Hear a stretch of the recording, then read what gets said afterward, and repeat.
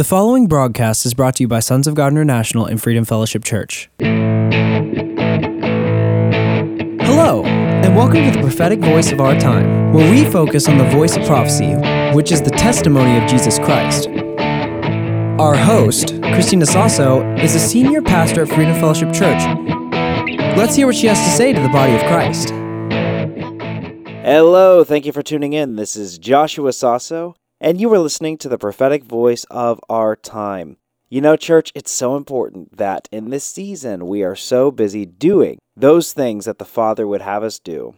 We need to be busy about the Father's business, okay? And this is important, not about our own business, not about our own priorities. We need to align ourselves with the priorities of God.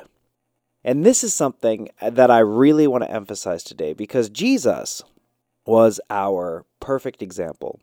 He came down to earth and lived a holy and a blameless life. And in doing so, he perfectly embodied the will of the Father God in every action that he did. In John chapter 5, Jesus says, "Very truly I tell you, the Son," and he's referring to himself, "can do nothing by himself. He can only do what he sees his Father doing, because whatever the Father does, the Son also does." So we see here that Jesus, all of his actions, he's aligning them with the kind of actions that the Father God would do. In every word and in every deed, what Jesus did was in perfect alignment with the will of God. This is very important, and it's a very important example for us to understand as believers. There's a certain level of responsibility that is required for Christians that are stepping into the leadership position. You have to take it as your holy calling that in every word and in every deed, you are going to align yourself with the perfect will of God, which means you're going to hear direction from God and you're going to exercise it in every area of your life. And this is what we have to understand because Jesus, he didn't take a single decision for granted, right? I mean, he said himself, "I only do those things I see the Father doing." There was not a single sermon that Jesus preached that was, that could have been a little bit better.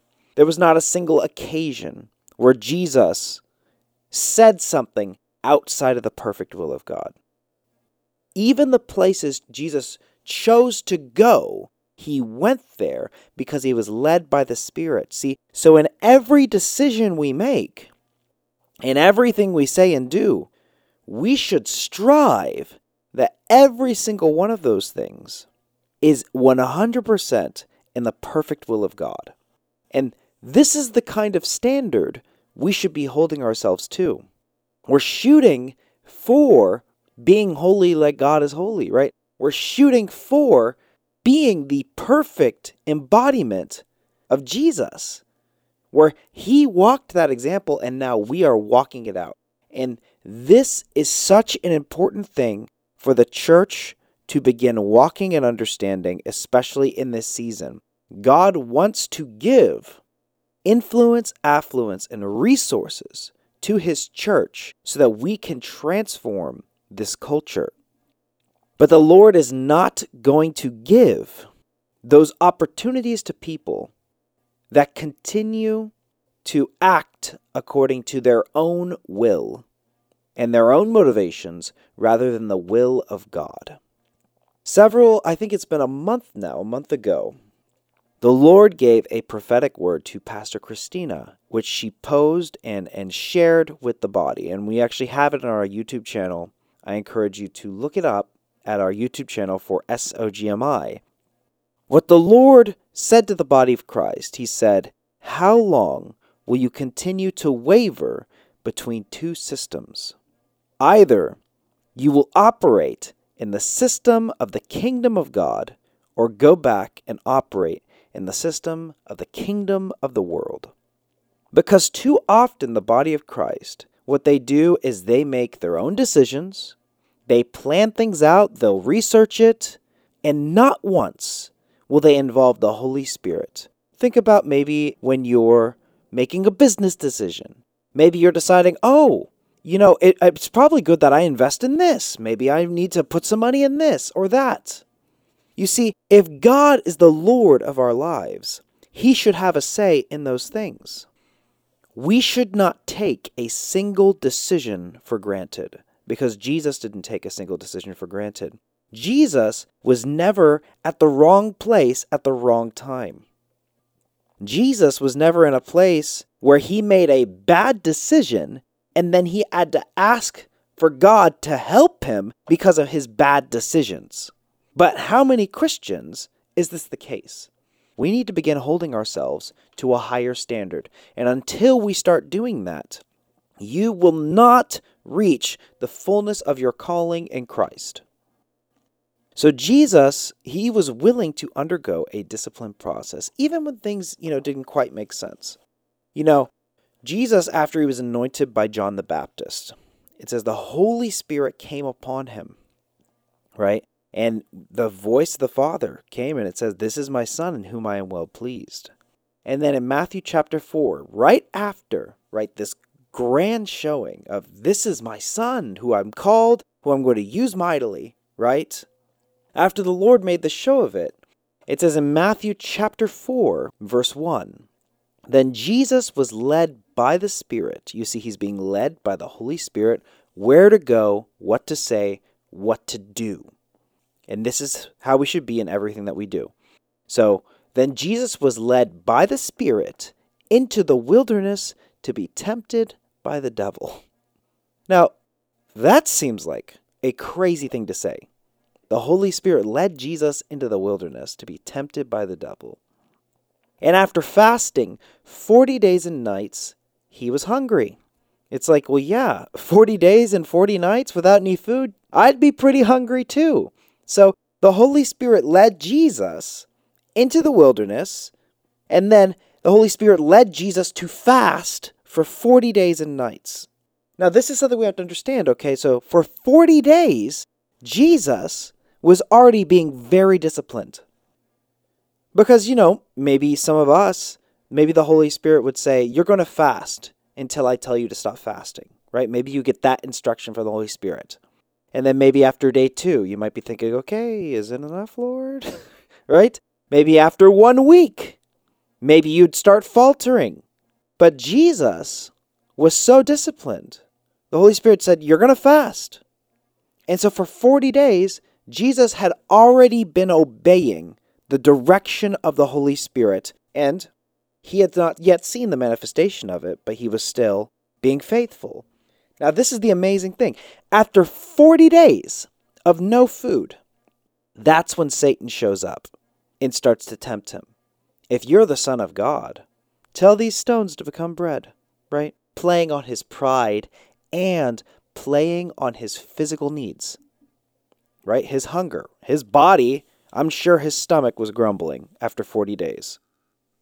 So here, the Holy Spirit led Jesus to fast for 40 days, where He was going to be hungry, His stomach was going to be grumbling, so that the Satan could come and tempt Him and say, "If you're really the Son of God, why don't you turn those stones into bread?" But see, Jesus did not give in to this temptation. He overcame these trials.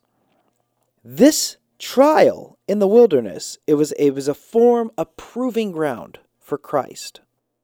That the Lord was showing, this Jesus, whom I have called, who is my own Son, He will be able to withstand anything that goes up against Him. And there's a certain refining process that we have to go through in order to step into our full calling. Because at this time, in Matthew chapter 4, Jesus had not yet begun His ministry. Okay? The Holy Spirit came upon Him, and God said, "This is my Son, in whom I am well pleased." But He had not yet started His ministry. Instead, the Lord started Him with a journey in the wilderness, where He could prove His faith. So there's this training process we have to undergo as Christians. Because similarly to Jesus, in a similar fashion, the Israelites were led through the wilderness before they entered the promised land. You see, so there is this transition period where you are proving, one, your faith, and you're also being purified and you're being cleansed from the old system. Because the Israelites had a slave mentality. God brought them out from slaves to the Egyptians and into the wilderness. And in the wilderness, their faith was tested, right? Some of them were grumbling, why would God bring us out here if we're just going to starve to death? And then God provided manna from heaven. Why would God bring us out here if we're just going to die of thirst? And then God provided water from the rock. You see, for the Israelites, there was this paradigm shift where before, everything that they ate and drank came through a system where they were slaves to the Egyptians. And instead now, all of their food, all of their water, it came directly from God. And so there was this transition period where, one, their faith had to be proven. They had to rely on God. They had to trust in God. And they had to go to God for all of their needs and all of their desires. And many of the Israelites, they began to idolize the old system. Oh, when we were Egyptians, at least we had all these vats of meat, right? They wanted to go back to the old system. And the Israelites that thought in that manner, they never entered the promised land. You see, many Christians never get out of the wilderness because their faith in God is not strong enough to really trust Him in everything. In James chapter 1, it says in verse 2, "Consider it pure joy, my brothers and sisters, whenever you face trials of many kinds, because you know that the testing of your faith produces perseverance. Let perseverance finish its work so that you may be mature and complete, not lacking anything." You see, so this perseverance, it shows us in James, is actually a necessary requirement for us to reach full maturity. The trials and going through the wilderness and being proven in your faith is necessary for this maturing process. Okay? So there's a level of self-discipline that Christians need to begin employing in their own life. Because understand, yes, we're saved by grace. When you say the sinner's prayer and you really accept Jesus into your heart, yes, you have received salvation. Okay? But God is not going to hand the keys to kingdoms and nations to somebody that is continuing to idolize the world's ways of doing things and continuing to operate in the world's ways of doing things. He will only give influence and authority to people who have persevered, who have proven their faith, and undergone this discipline process. And if you really want to be used mightily by God, if you want to walk in the anointing, you have to undergo a discipline process. And you have to show God, yes, I'm going to trust you no matter what. I'm going to follow and obey you no matter what, and not take for granted a single decision. Because let's say, for example, God were to hand some Christians the influence and authority over the banking industry. If you were to be handed that influence, could God trust you that in every decision you made, that you would consult the Holy Spirit? Or would you begin relying on financial experts? Would you begin relying on the analysts? Would you begin relying on maybe your own understanding and begin to think, well, I made this wealth for myself? And you have to be honest with yourself in these things.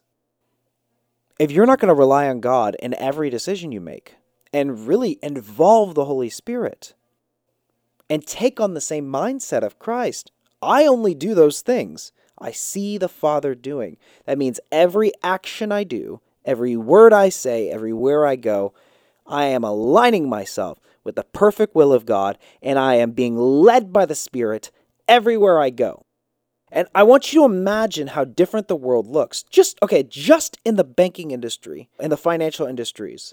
If the body of Christ were the ones leading those industries, right? So you're the ones that are lending money to even nations and businesses and governments.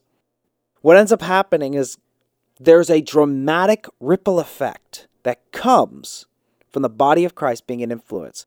Because the promised land that the Israelites were led to, it was a rich and abundant land that God intended for the people of God to dwell in and rule and reign in. They were supposed to possess that land. But that land was being possessed by people that did not have a covenant with God, right? They practiced witchcraft, they practiced idolatry, but they were powerful nations with fortified cities and giants and chariots and all of these things. But nonetheless, God said, I am handing you this land that I promised to your ancestors. But it was not until there was a generation that believed God and obeyed him. God had to wait an additional 40 years. And from the original generation, the only ones that made it in to the promised land were Joshua and Caleb. Because despite the circumstances, despite what things appeared like, Joshua and Caleb believed God and they obeyed him. That will be the deciding factor between those that are going to be in the transfer of wealth, influence, and affluence, those that are going to be anointed and that are going to move in power. In 1 Corinthians chapter 9, starting with verse 24, it says, Do you not know that in a race all the runners run, but only one gets the prize? Run in such a way to get the prize. Everyone who competes in the games goes into strict training. They do it to get a crown that will not last, but we do it to get a crown that will last forever. Therefore, I do not run like someone running aimlessly. I do not fight like a boxer beating the air. No, I strike a blow to my body and make it my slave, so that after I have preached to others, I myself will not be disqualified for the prize. And so here Paul is kind of painting this picture, because all of us understand what it's like for some of these athletes, the kind of training that they go through to get that medal, right? You imagine something like the Olympics. Somebody like Michael Phelps, who's the most decorated Olympian of all time. In Michael Phelps' training process, during his peak training phases, it's said that he swam a minimum of 80,000 meters a week, which is nearly 50 miles. He practiced twice a day, sometimes more if he was training at altitude, and that every day, about 6 days a week, he trained for 5 to 6 hours a day, just for a shot to get into the Olympics, for just a shot to get that medal, right? This is the kind of attitude that people in the world that are competing for that prize, they have. They understand that they need to go through a strict discipline process. That I'm going to train, right?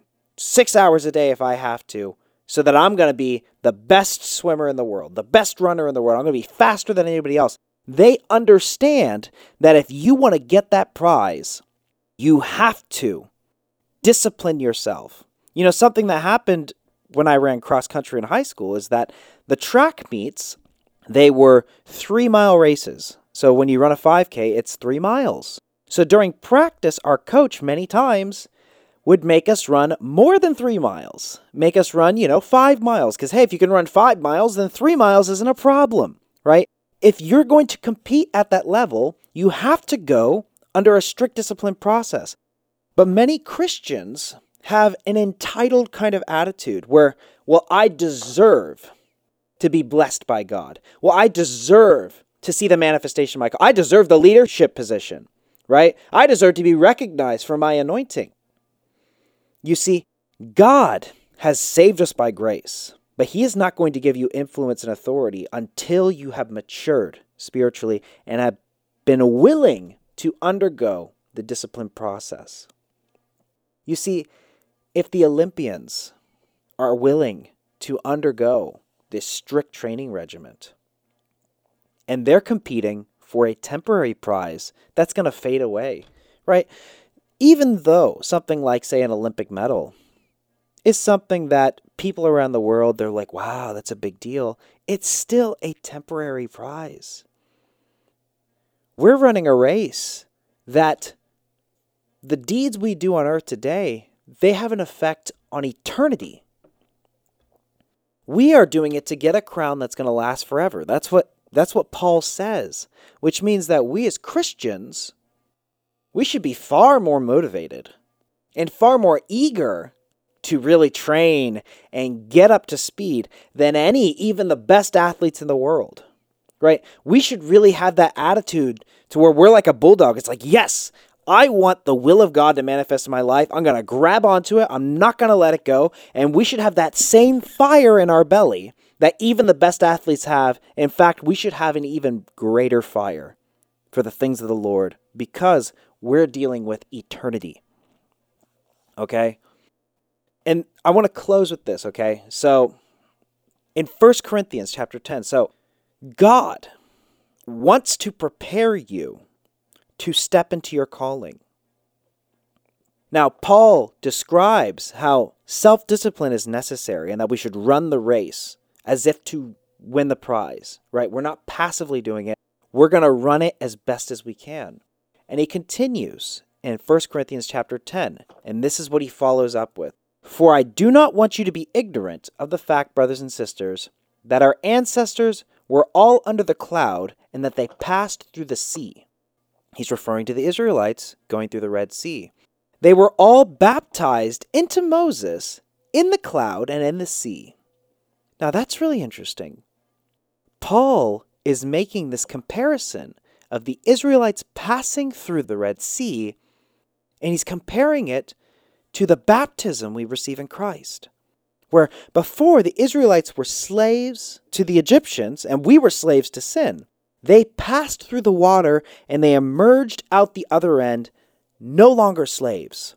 The same happens to us in baptism. So what Paul is showing us here is that the wilderness journey, it was not just a physical journey the Israelites took. It was a spiritual one, and it provides an image for what our spiritual journey can look like. So they were all baptized into Moses in the cloud and in the sea. They all ate the same spiritual food and drank the same spiritual drink, for they drank from the spiritual rock that accompanied them, and that rock was Christ. Isn't that amazing? See, the wilderness journey, it's preparation for inhabiting the promised land. And since now we know it's a spiritual journey, right? We too have to eat the same spiritual food, manna from heaven. And we have to drink the same spiritual drink out from the rock that is Christ Jesus. And until that becomes normal and commonplace for you, right? That should be an everyday occurrence for you, that every day you're getting manna from heaven. Every day you're drinking from the rock, miraculously provided by God. Until that is how you operate in your day-to-day life, you will not enter the promised land. And in the promised land, that is where you will reach the fullness of your calling, where you are waging spiritual warfare at a national and global level, where you are transforming culture and transforming industries. That's what God is calling the church to do. But so much is given, so much is required. We need to make sure, and I'm urging you this, don't take any decision for granted. Don't take any opportunity for granted. In every situation, you should do as Christ did, and you should try to embody the perfect will of God in your life, which means that in every decision that you do, you are led by the Spirit, and you are obeying the leading of the Spirit. Because God will not give you influence and authority and opportunities at the level we're talking about until you have reached full maturity. So I encourage you, let's run the race as if to win the prize. I want to thank you so much for tuning in. Again, my name is Joshua Sasso, and you've been listening to the prophetic voice of our time. Thanks for tuning in. You've been listening to the prophetic voice of our time. We really hope you were blessed by today's episode. And if you were, we want to hear from you. You can call us at 210-695-1630. Or you can email us at sogmi@outlook.com. That's SOGMI@outlook.com. And we really encourage you to visit our website, sogmi.org. That is SOGMI.org. That's where you can listen to previous episodes of this podcast and even support this podcast. We're supported by listeners just like you. So if you want to support this ministry, you can go to SOGMI.org and hit the donate button. You can also send a check to P.O. Box 1579, Helotes, Texas 78023. Again, that is P.O. Box 1579, Helotes, Texas 78023.